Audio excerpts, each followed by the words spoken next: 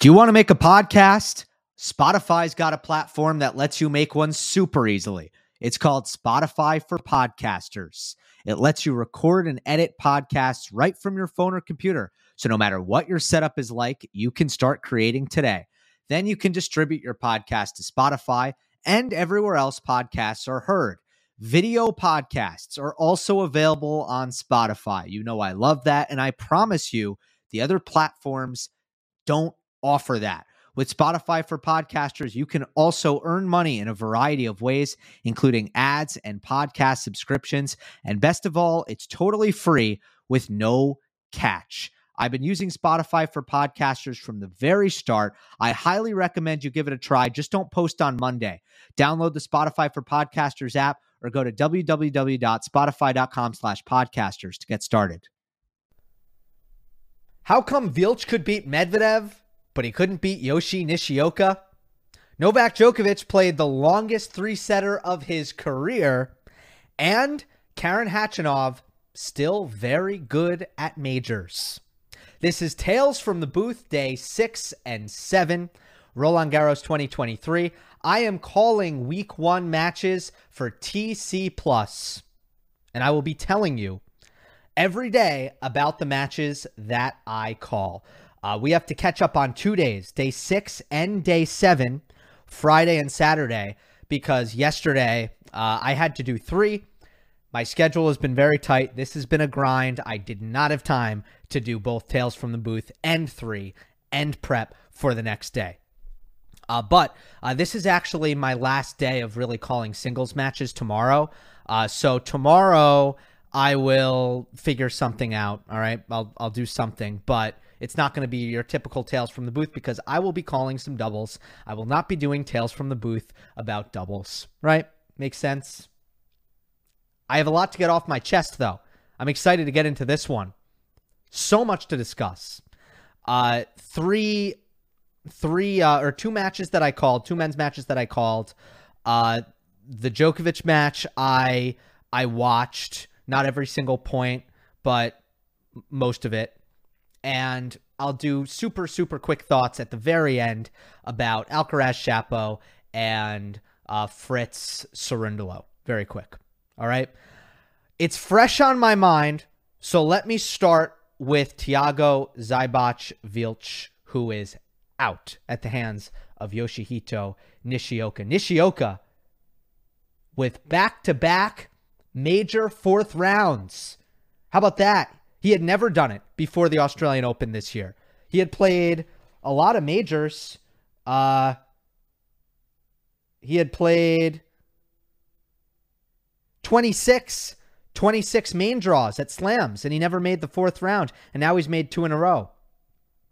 I don't know what to make of it. He has had good draws. Anyway, I'm also happy for him. This was an endurance win for Nishioka.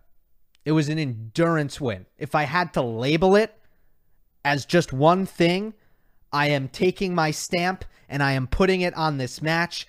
Nishioka with an endurance win.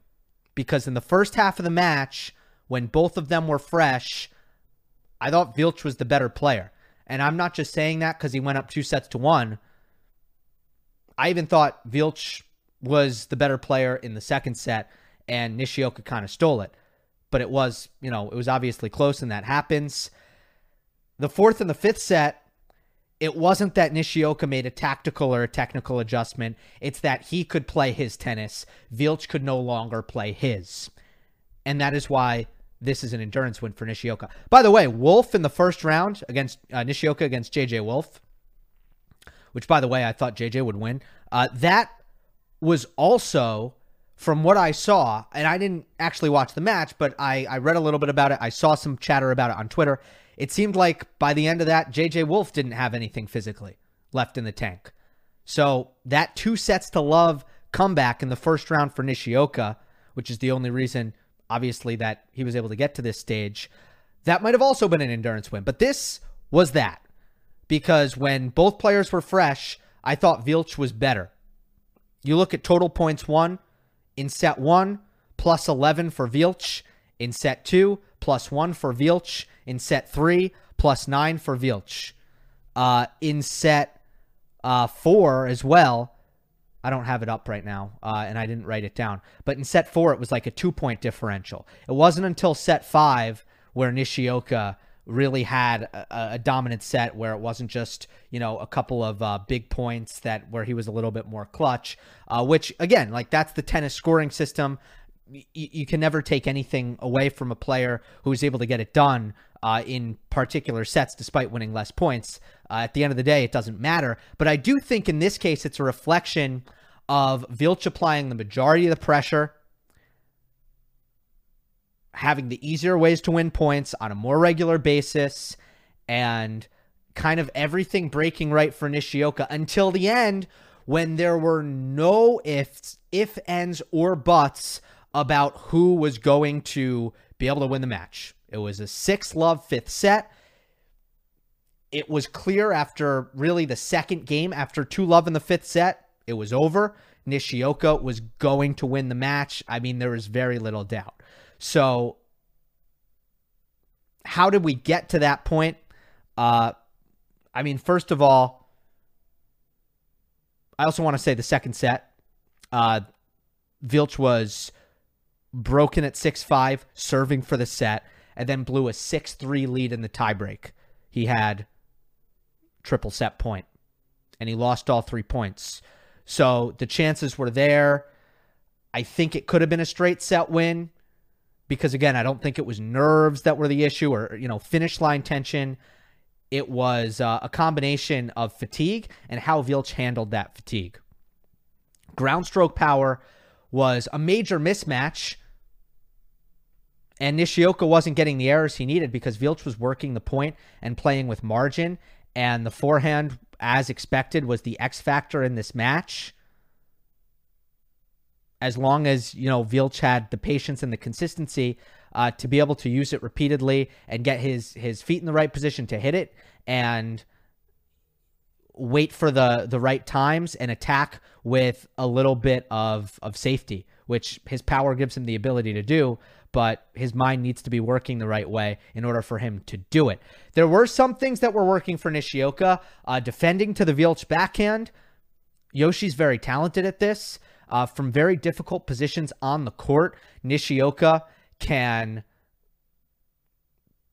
defend away from the middle of the court. And that's a quality that players who are really good on defense, they have that quality. Watch Nishioka from defensive positions, how often he's able to actually put the ball in a really good spot, not only make it. So he's got great racket talent when he's in emergency situations, desperate situations. It's really, really impressive. And in this case, the task is clear. If I'm defending against Vilch, can I make him hit a backhand? He might still hurt me. He might still finish, but there's a better chance he's going to miss. There's a better chance it's going to work out in my favor. Counter-attacking is another way that Nishioka is able to use those same skills when Vilch is making out-of-position attacks. Out-of-position attacks either because he's off the court because he's run around his backhand, so he's off the center line.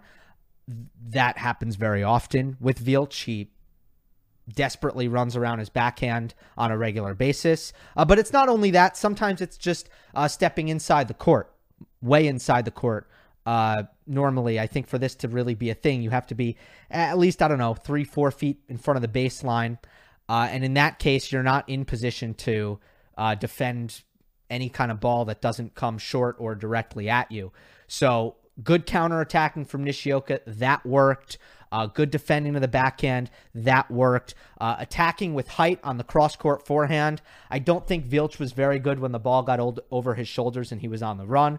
Pretty uncomfortable handling that shot. Was Nishioka able to really put Vilch in that position on a super regular basis? No, but in the moments that he did, it was very effective. Look, none of those things were making up for the massive disruptor in this match of Vilch's forehand.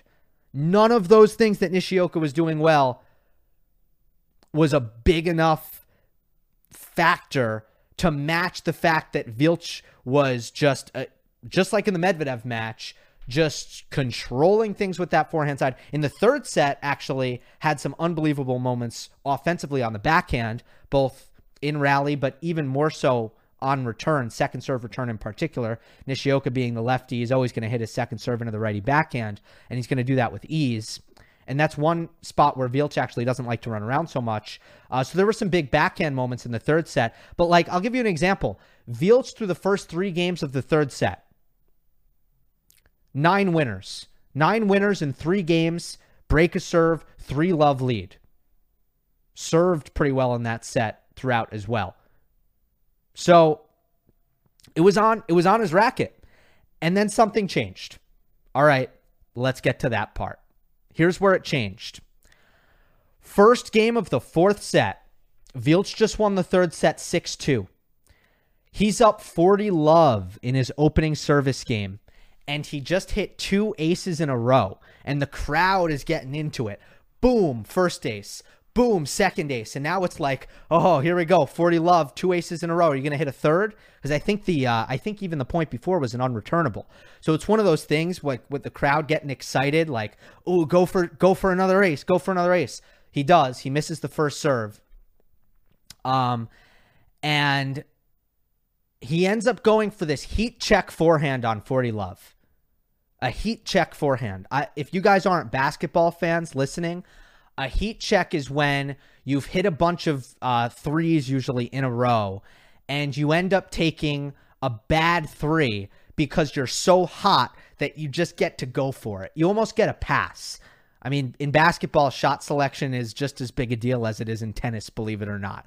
And so Vilch goes for a heat check, a home run, a miracle shot, low percentage, and he doesn't make it. But it was a stupid shot to go for.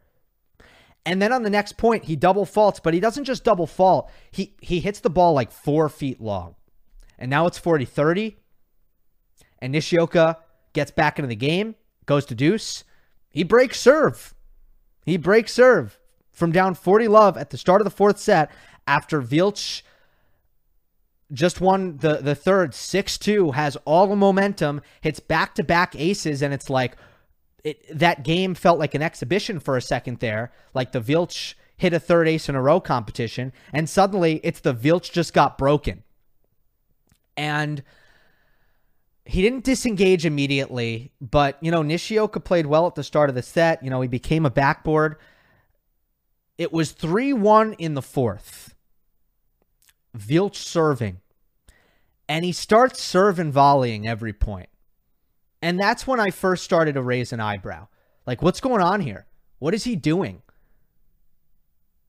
It's okay for him to serve and volley once in a while. I actually still think he's a very talented volleyer. I actually think his footwork is pretty bad at net. His technique is questionable, but he's really talented as a volleyer. And actually, the results are pretty good. I think he's good at net. But he should not be serve and volleying. Not every point. He actually holds serve. Somehow, some way he holds serve. But I was just like, that's not good. I don't care that he held. That's a bad sign for the rest of this match. Is he tired or has he given up? Is he conserving energy for the fifth? Like, what is it here? Because clearly he doesn't want to play tennis in the best he doesn't want to play his game right now. So what's going on? And it doesn't stay that way for the rest of the fourth set where he's just serving volleying all the time. But it does have the same vibe to it. This lots of strange tactical decisions, just unpredictable, weird kind of curveballs constantly, never playing kind of a disciplined style, mainly just extreme aggression. And he was actually holding serve because if you want to play ultra aggressive, you can hold serve like that. You're going to get balls to attack on the +1 and you can make it work. But it was costing him on the return. On the return where you're not going to get those short balls as quickly. You might need to defend for a couple shots. You might need to play from neutral and work the point. It's the return game where you need to do that. So it's fine that, you hold serve, but he loses this fourth set 6-4 because he's not able to really play return games. He's not willing to really rally. Start of the fifth set, you could see an effort to re-engage. He really did try. First game of the fifth set. And you have to just credit Nishioka here. He played an awesome return game and broke. And look, this is Yoshi Nishioka, and these conditions are unbelievably slow. You can play well and still get your serve broken. That's a reality of these conditions and this opponent. But guess what? Guess what's also a reality of playing Nishioka on slow clay? You are going to get a chance to break back. But instead of Vilch understanding that and being like, okay, yeah, I got my serve broken, but it's the first game of the fifth set. He needs to win 5 more games. His serve isn't that good. I'm going to have chances every single game. So let's dig in and get back to chopping wood. That's not what happened. It was the knockout blow, even though it shouldn't have been the knockout blow. Because Nishioka just had to be a backboard, and he knew it was guaranteed that Vilch would make a mistake on a low percentage attempt or a sloppy footwork error. The intensity wasn't there. He wasn't moving his feet. He wasn't willing to play enough shots. He wasn't willing to build. The feet got heavy. The mind turned off. That's what happened here. What does that look like? Kamikaze net approaches. Maximum speed flat forehands that barely have a chance to find the court. Half-committed drop shots. Forehands that he's trying to crush even though he got the footwork wrong, and clearly the contact point is too low or the contact point is too close, and he's still trying to crush it. That's what that looks like. So what happened here? Did he get tired? Did his legs go on him? Look, this is the second time he's ever played a major. He played a grueling 5-set match in the first round. I think the second round was 4. Yeah, it was 4 sets against Guido Pella. Was he tired? Okay, maybe. Let's give him the benefit of the doubt, Vilch. Let's say he was tired. Sure, but you have to fight. You have to fight. You have to be willing to suffer. And I felt immense disappointment in his effort, not because I was rooting for him, right? But because I wanted that tennis match, especially calling the match, I wanted it to be good, and it wasn't. It stunk at the end because you had one guy not trying hard in a major third round. It was hard to stomach, and it was frustrating for me to watch because it wasn't lack of ability that prevented him from at least having a chance to win the match. And maybe if he did have 100% effort there, maybe he still would have lost. But it was a lack of trying. And we need to be willing to say that. If we're analyzing tennis, just as we get to praise the best, I'm not going to name any particular names, but the players who are constantly busting their asses, if we get to praise that, then we also have to call out the other side. And this was the other side.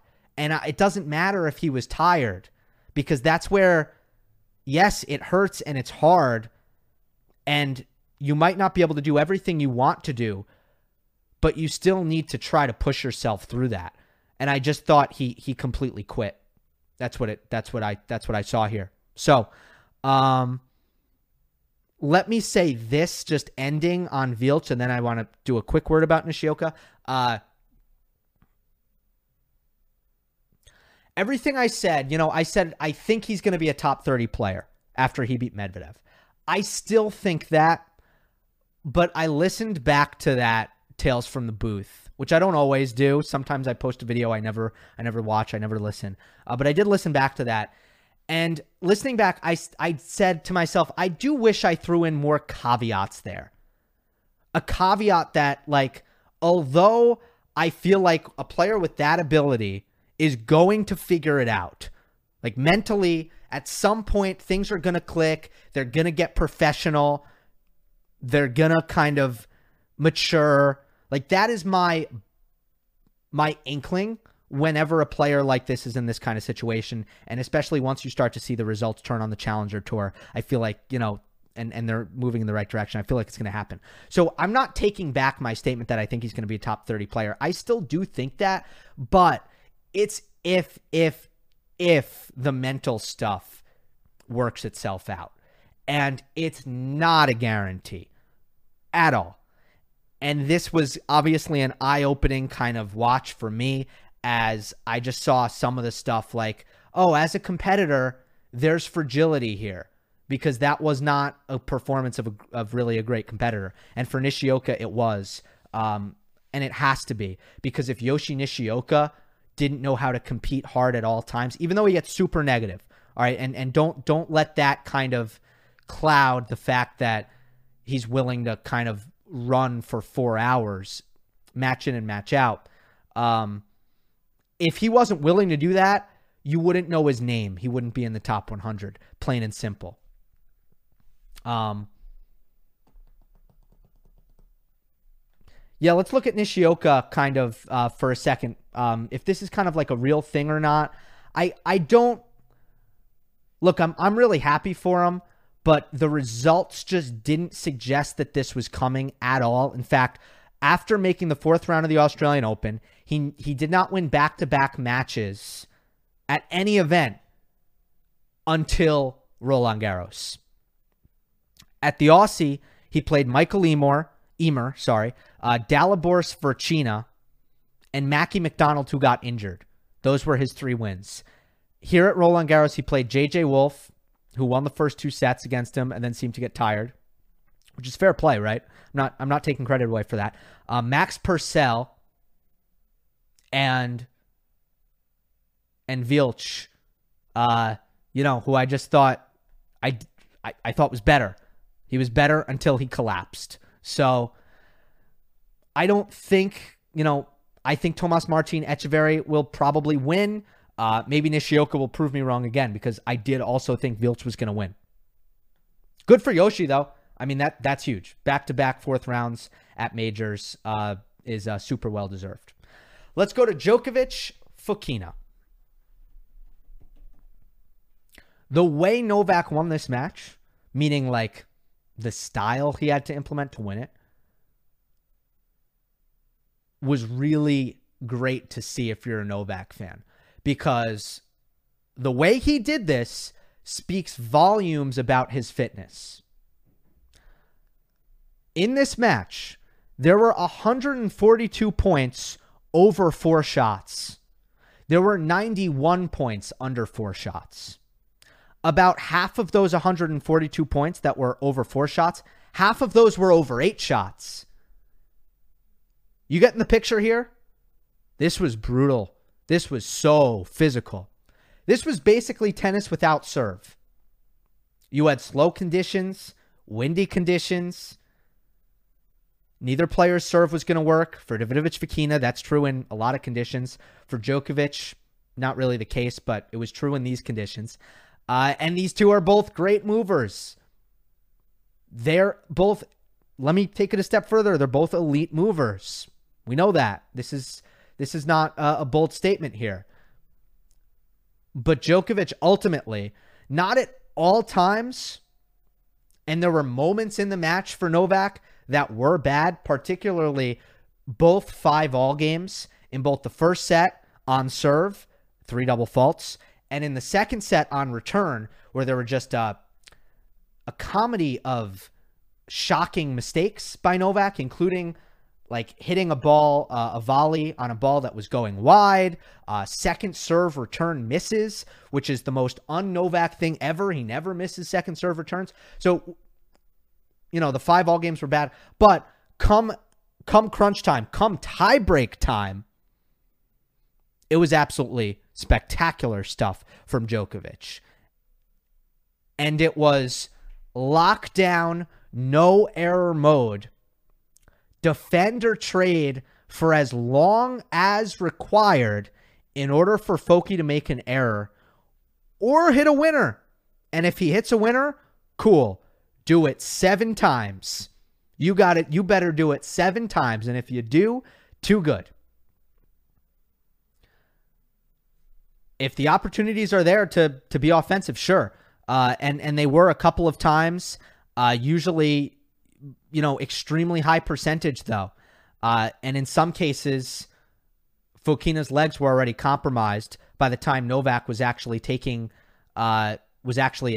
in which case it was even that much easier to find finishes because Davidovich-Fokina was compromised defensively because his legs were already tired. But in general, the way these tiebreaks played out were pretty simple. Fokina was going to make mistakes. Novak was not. And in order for Djokovic to implement that plan, it wasn't like Davidovich-Fokina was rolling over. It wasn't like that didn't require an immense amount of great defense and great trading and cardio and court coverage and movement. It required all of those things with the way ADF was playing. You look at the second set tiebreak. Djokovic plays this super physical 1-all point where I thought was doing the majority of the defense and the majority of running throughout the point. It's an epic point. And Novak wins it because Fokina tries to kind of thread the needle on a backhand down the line from a low contact point. Wasn't really there. So first of all, we have a shot selection, or it's really a tired shot selection bailout unforced error. So who was first to do that? Foki was. But then on the next 2 points, you have sloppy errors by Davidovich-Fokina that just seemed like residue from the long point. They were like tired errors. But Davidovich-Fokina came back in this second set tiebreak. So let's pick it back up at 4-5.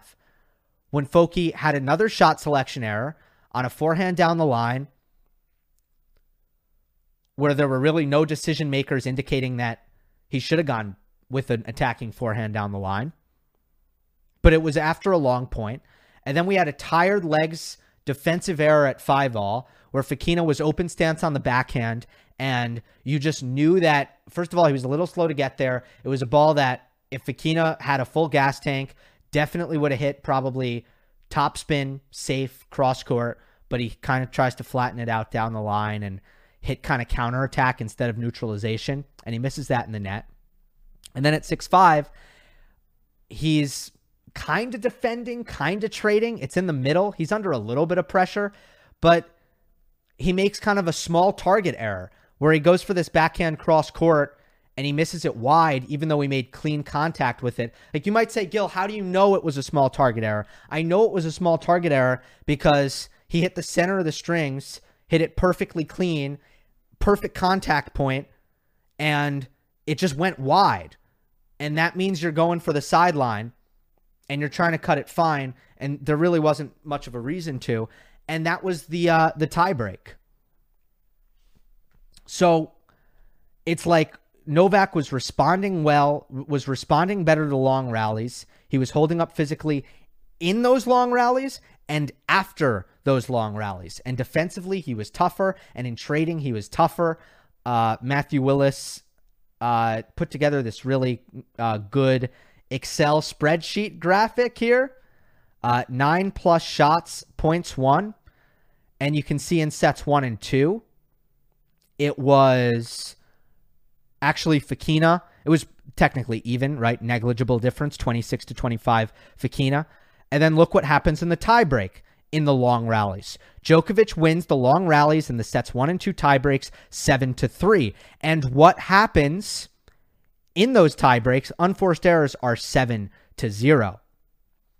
And I went back and I charted every single point of those tiebreaks, and I came out with the same thing. 0 unforced errors for Djokovic in the sets 1 and 2 tiebreaks. You are going to have to earn all 7 points. And that is what is so difficult about beating Novak in a tiebreak. Always. It doesn't mean that he is pushing. He is not. But one thing he is not doing is making mistakes. Now, why was it that was only true for the tie breaks? right? Like, why couldn't Novak crush the long rallies in non-tiebreak situations? Well, a couple things here. First of all, I do think there is more aggressive play by Novak ahead of the tiebreak for energy conservation reasons. You know, I do think there is I better make sure that in the clutch moments, I'm not tired so that I can do what I need to do and want to do. In the highest pressure situations, I won't be worried. I'll have a kind of full power batteries to do as much running as I want to do. I think that's part of it. I think Fokina was more consistent, though. I think that's an even bigger part of it. I'm going to use a quote here. And I don't know who said it. And I'm going to figure out who said it, I promise. But right now, I don't know who said it.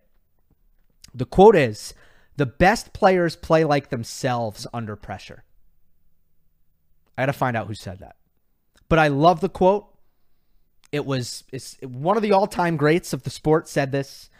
The best players play like themselves under pressure.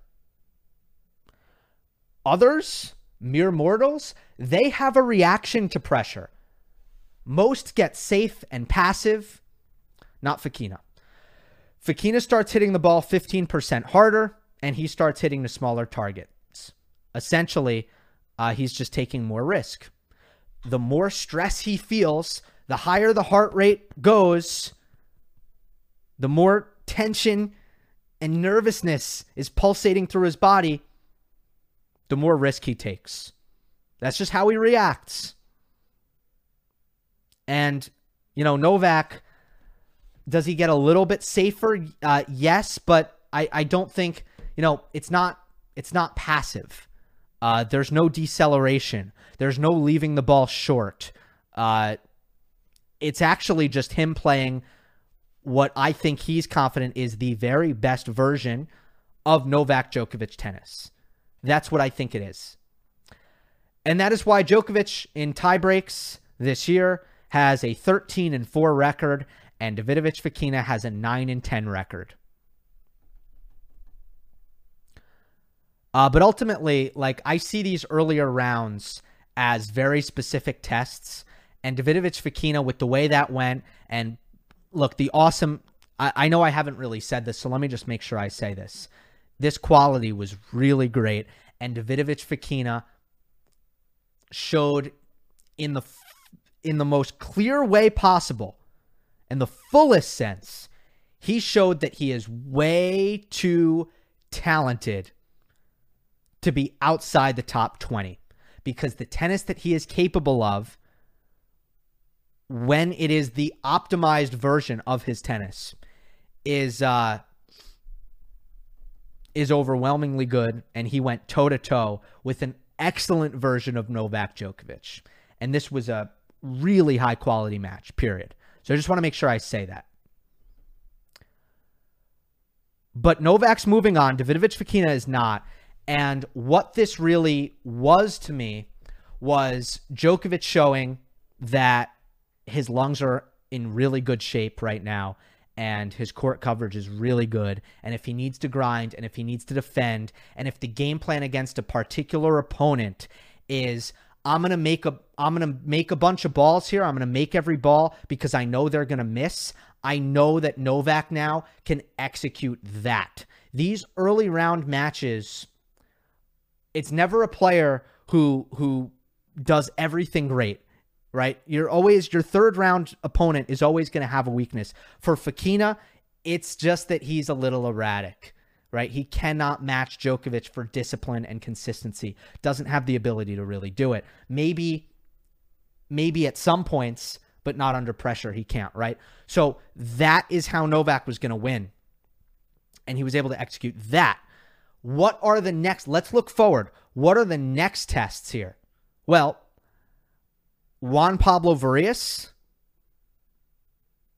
and I think it's going to be Karen Khachanov. Let's say, just for the sake of making this of discussion when it comes to Novak, let's just say it's Varillas and Khachanov. They might have more stubborn consistency than ADF. I expect that at the very least Khachanov has more stubborn consistency than ADF does. But they will not move as well. So what does that mean? It means that Novak trading, trading for errors, extending for errors, that's probably not the play against those two. The play against those two is probably to be more offensive and to challenge their defense, which is not going to be on Davidovich-Fokina's level because of the movement factor. So Novak's offense is going to be much more important against them than it was against a more error-prone Fokina. But the key is that when you go through these early rounds, and now it's not really early anymore, we're through the second week, but when you go through these sub-elite opponents, once you get to, I don't know, hypothetical Alcaraz in the semis, you're talking about an elite opponent, but pre-elite opponents, there are certain things that will be tested. And there are certain things, there are certain pathways to victory. I feel like if Djokovic can dominate these next couple matches with his offense, he will have shown the full range of his game. And that would be the perfect preparation moving forward. Double faults. I do want to talk about that. It's kind of intertwined with the elbow, in my opinion, and it is a bit of a concern. I don't think Djokovic is really hitting kick serves, and that's why he's double faulting more, particularly with the wind. He's double faulting a little bit more often with the wind because when you're playing with the wind, it's imperative that you hit heavier topspin. If you don't hit heavier topspin, the wind is going to take the ball and it's going to push it long. The more topspin you have, the more bite you'll get down, obviously. So we've seen a lot of Djokovic double faults on the near end at Chatrier, closer to the TV cameras, because he's not getting that topspin because he's hitting slice serves. He's hitting slice serves, I'm quite certain, to protect the elbow, and that is something to look out for moving forward. It could be a challenge for Novak. It's not as much of an issue on other surfaces, but on clay, we know that the kick serve is really the most effective second serve to hit. And Novak doesn't really seem to have that, so he's going to have to win without it. And lastly, I do think there's some discomfort for Djokovic playing with the wind at his back, even outside of the serve. And that's one thing that he can definitely improve moving forward. It's like, how do we just get the calibration of the footwork a little bit better? Because it feels like oftentimes when he's been playing with the wind, he's not in good position. He's getting his contact points wrong. He's reaching for the ball a bit. And because he's reaching for the ball, he has to decelerate, and he's not hitting through confidently. And that should be the side where he's really ripping the heavy topspin and just letting the wind kind of take care of the pace and push his opponents back and maybe even come forward with the wind.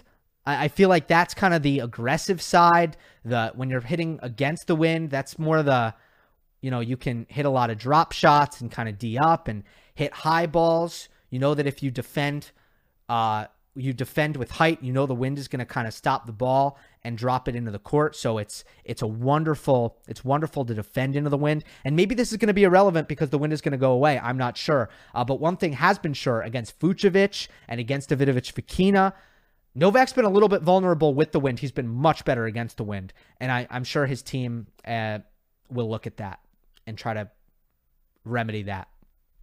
All right, the last match that I will deep dive into is Khachanov-Kokkinakis. I want to start with the match point. It might be the loudest I've yelled. Top 5. I don't think it's the loudest. I'm sorry. I meant to say it's top 5 loudest I've yelled calling tennis. It had all the ingredients. It was not only a great shot, but an utterly surprising shot and a unique shot. And it wasn't just match point, but it was a high leverage match point because it was 6-5 in the tiebreak. It had all the ingredients to just ratchet it up to a 10. And I lost my mind calling the shot, this volley. So 6-5 in the fourth set tiebreak. Khachanov hits a good serve. Return is very short. Karen's going to get to step well inside the baseline. And he hits a high forehand approach right down the middle. He hits the approach right down the middle, but so hard. He hits the crap out of this ball. And Kokkinakis is like 20 feet behind the baseline. So think about this. You're hitting a passing shot from the middle of the court from 20 feet back. There's no angle. Like, you can't actually hit. It's actually pretty tough. So I thought the approach, even though it went middle, was actually really effective. But the forehand pass by Kokkinakis was good. Obviously, Tanasi, after hitting the pass, he needs to start sprinting forward. He's 20 feet behind the baseline hitting this pass. He needs to run forward. Cover the drop volley, right? Well, Khachanov hits this stretch backhand volley, and he sticks it fast and deep, and it goes down the middle again, right down the middle. But wait a second. Kokkinakis is sprinting forward. The ball is going to land like on the baseline. Kokkinakis is running past the baseline to try to get forward. And it's almost comical. It was almost comical to watch because the ball was like 3 feet away from Kokkinakis, but there was no way he was getting to it because his body weight was just polar opposite of what he needed, of where he needed to be. He needed to stop at the baseline, but he was on a full sprint right through the baseline, and he ended up slipping, falling on his ass. Winner, volley winner. So, like, think about this. Kokkinakis was 20 feet behind the baseline, and Khachanov's volley went past him. It went through him, straight through the middle.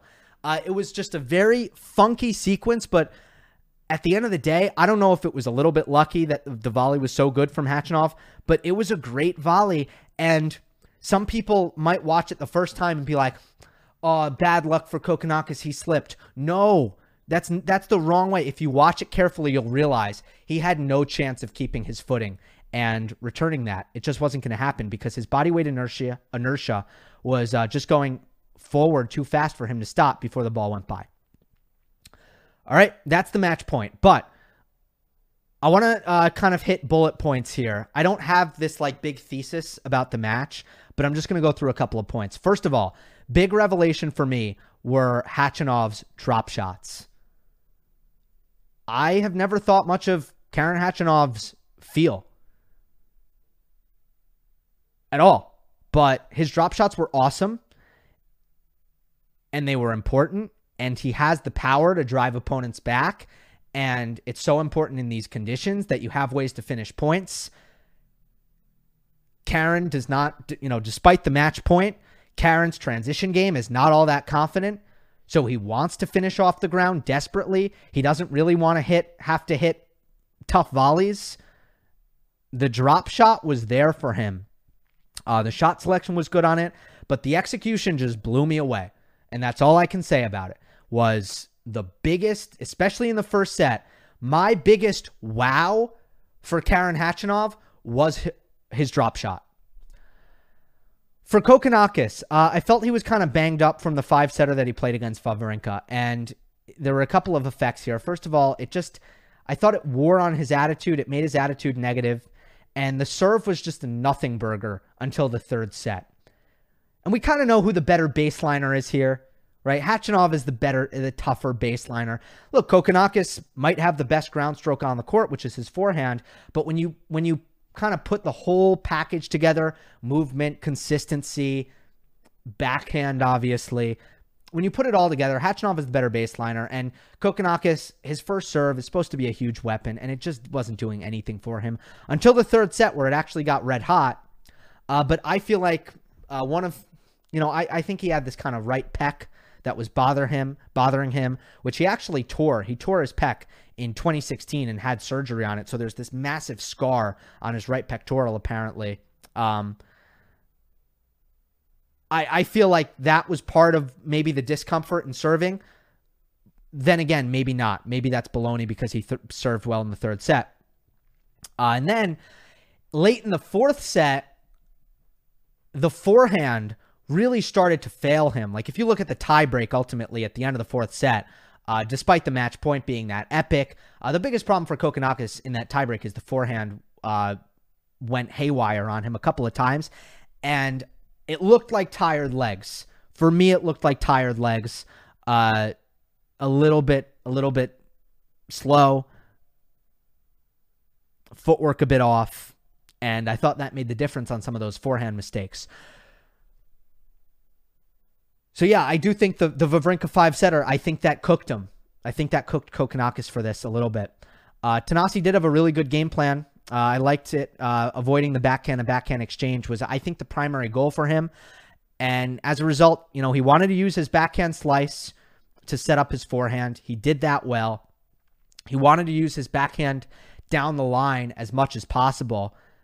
I was impressed with how well he ended up executing the backhand down the line, because I thought he'd maybe miss that a lot trying to go for it. But that was great. That was a great way to kind of set up his forehand, and it worked very well. So smart game planning by Kokkinakis. He has good active feet to find backhands. I think I might have mentioned this talking about the Wawrinka match, but the one problem with Kokkinakis, his forehand is a great clay court weapon, but he doesn't have the Tsitsipas or even kind of team level speed. Obviously Nadal, but I kind of want to leave him out of this because he's lefty. Just picture in your head Tsitsipas because he's righty. The speed that he possesses to recover his position when he's hitting runaround forehands. And that's the one problem with Kokkinakis. He's very desperate to find forehands. Doesn't really have the recovery with his speed. I want to say back to Khachanov, really, and finishing up my points on Khachanov. This was another admirable mental performance. He was playing from behind the entire fourth set, and he never started thinking about a fifth. And it would have been so easy for him to start thinking about a fifth set, because while Kokkinakis just got red hot on the first serve in the third set, and that was really what the difference was. In the fourth set, you kind of knew it was going to fall off, but Khachanov had some real disappointments at the start of the fourth set. He was behind the whole time. At any point, he could have been like, this isn't my set, and start thinking about a fifth.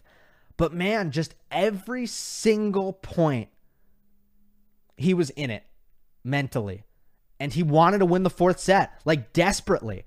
And you realize that's not normal. Like there's usually a difference in motivation when a player is down 2-1. We see this all the time. When they have this early deficit, and especially when that early deficit becomes a late deficit, in this case it did, as Khachanov just couldn't find that break of serve.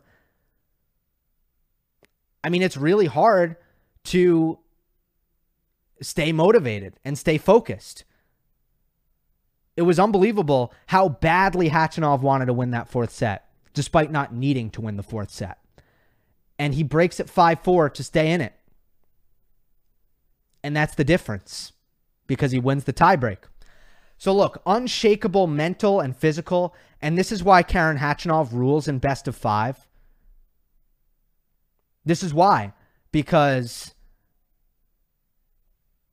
he can play long as much as, look, first of all, he runs so much for a big man, and we take it for granted, and we think it's normal, and we don't talk about it, maybe because of Medvedev and Zverev, but it's not normal, and we should talk about it, because Khachanov, carries around even a little bit more weight than them. He doesn't have the speed that they have, but he has the stamina and the endurance, and we should not take that for granted. He's 6'6". So he's just, look, he played the 5-setter in the first round against Constant Lestienne. So he had to go long. He had to come back from 2-love down early in the tournament. But you never have any doubt about him physically. There's never anything kind of bothering him, it seems. And mentally, as I just got into, the guy just never goes away. This is why he rules in best of 5. This is why In 7 Roland Garros main draws, he has now made 6 fourth rounds. He is 6 for 7 making the round of 16, and he doesn't even like clay. That's how good he is in best of 5. Chapo Alcaraz, honestly, stylistically, I was thinking, kind of the kind of player who can give Alcaraz some problems, just uncomfortably offensive. We've talked about making Alcaraz feel like a passenger. I think these tennis balls have really benefited Shapovalov because they fluff up and you can hit them really hard, and they're so heavy that they're actually pretty easy to control. And Chapo just wants to, take these nuclear cuts at the tennis ball, and the key is controlling it. So I think these balls were good for him. Stylistically, I think this was an interesting thing on paper, but only if he plays well. And he played well for one set, and that was a competitive set, but he didn't play well for the other 2 sets, and that wasn't. I don't think I want to take it any further than that. Chapo also has a double fault problem. It's real bad. It's a real double fault problem. Let me pull up the stats for you on this. It's as bad as anybody's. It's the most inconsistent second serve, really in the top 50, because while Bublik has a higher double fault rate, sorry, not Bublik, Cressy has a higher double fault rate. Bublik's not in the top 50. Otherwise, I think Bublik would too. Those guys hit 2 first serves. So I'm not going to sit here and be like, their second serves are more inconsistent. Freaking what second serves? There are no second serves. So as far as players who hit second serves, Chapo's got by far the worst. By far the worst. 9.4% double fault rate. He's double faulting. Almost 1 out of every 10 points, he's double faulting. I mean, that's at least every other game. At least every other game he's double faulting. In 2023, that is. Felix is next worse at 5.9%. Do you realize there's a huge difference there as well? That like Felix being technically third worst after Cressy, but really second worst. He's much better than Chapo. So that's a huge issue. And lastly, Francisco Cerundolo beats Taylor Fritz. I felt this match was like 50-50 coming in. That was my feeling on it. Cerundolo shows once again, look, forehands rule on clay. They rule. And I'll just quickly, simplified version. I tweeted this. I tweeted these exact things. I'll just go through this again. Again, oversimplifying this in some ways, but you have to hit more forehands on clay than any other surface. You are going to hit more because you're going to get less unreturned serves and you're going to get longer points. You're going to get more neutralizations even off the ground. So less unreturned serves, longer points. And secondly, more time for runaround footwork. There are literally balls on clay that you can hit as forehands that on other surfaces would have to be backhands. So you're going to hit more. Not only are you going to hit more, your other stuff is going to be less effective. Not just your serve, which I already mentioned. Your backhand is probably too flat, especially if you have a two-hander. If you have a two-hander, your backhand is probably going to be too flat to do enough damage for it to be a weapon. Throw that out the window. Are you a net rusher? Good luck with that. Your approach shots are not going to stay as low, and they are not going to skid through the court. They're not going to penetrate as much. There's going to be more, time for your approach shot to kind of sit up for an easier pass. Plus, when you split step, your footing isn't going to be as good, so you're not going to be able to kind of cover the net as well either. So good luck if you're a net rusher. So the forehand better be your finishing weapon. You're going to hit more, and your other stuff isn't going to work as well. So those high RPM forehands, they are king.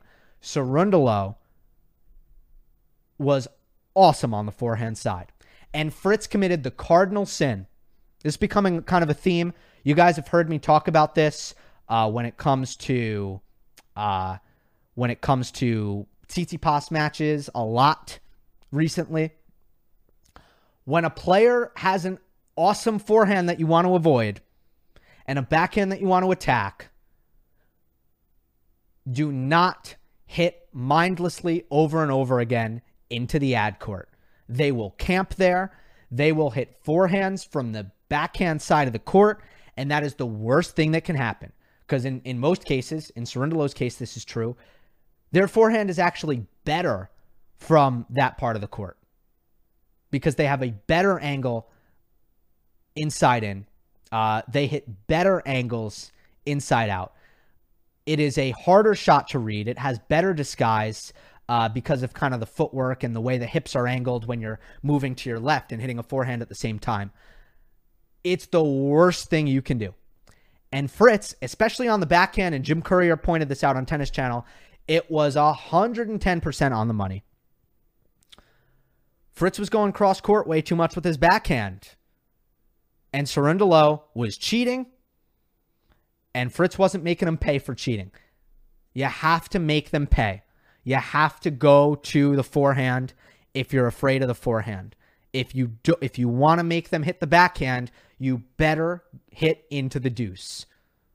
It's a must. Unless there's some very specific variables that put you in a unique position. We don't need to get into that, but Fritz made that mistake. All right. This was fun. Enjoyed this. Hope you did too. Hope you enjoyed. Don't forget to subscribe. I'll see you next time.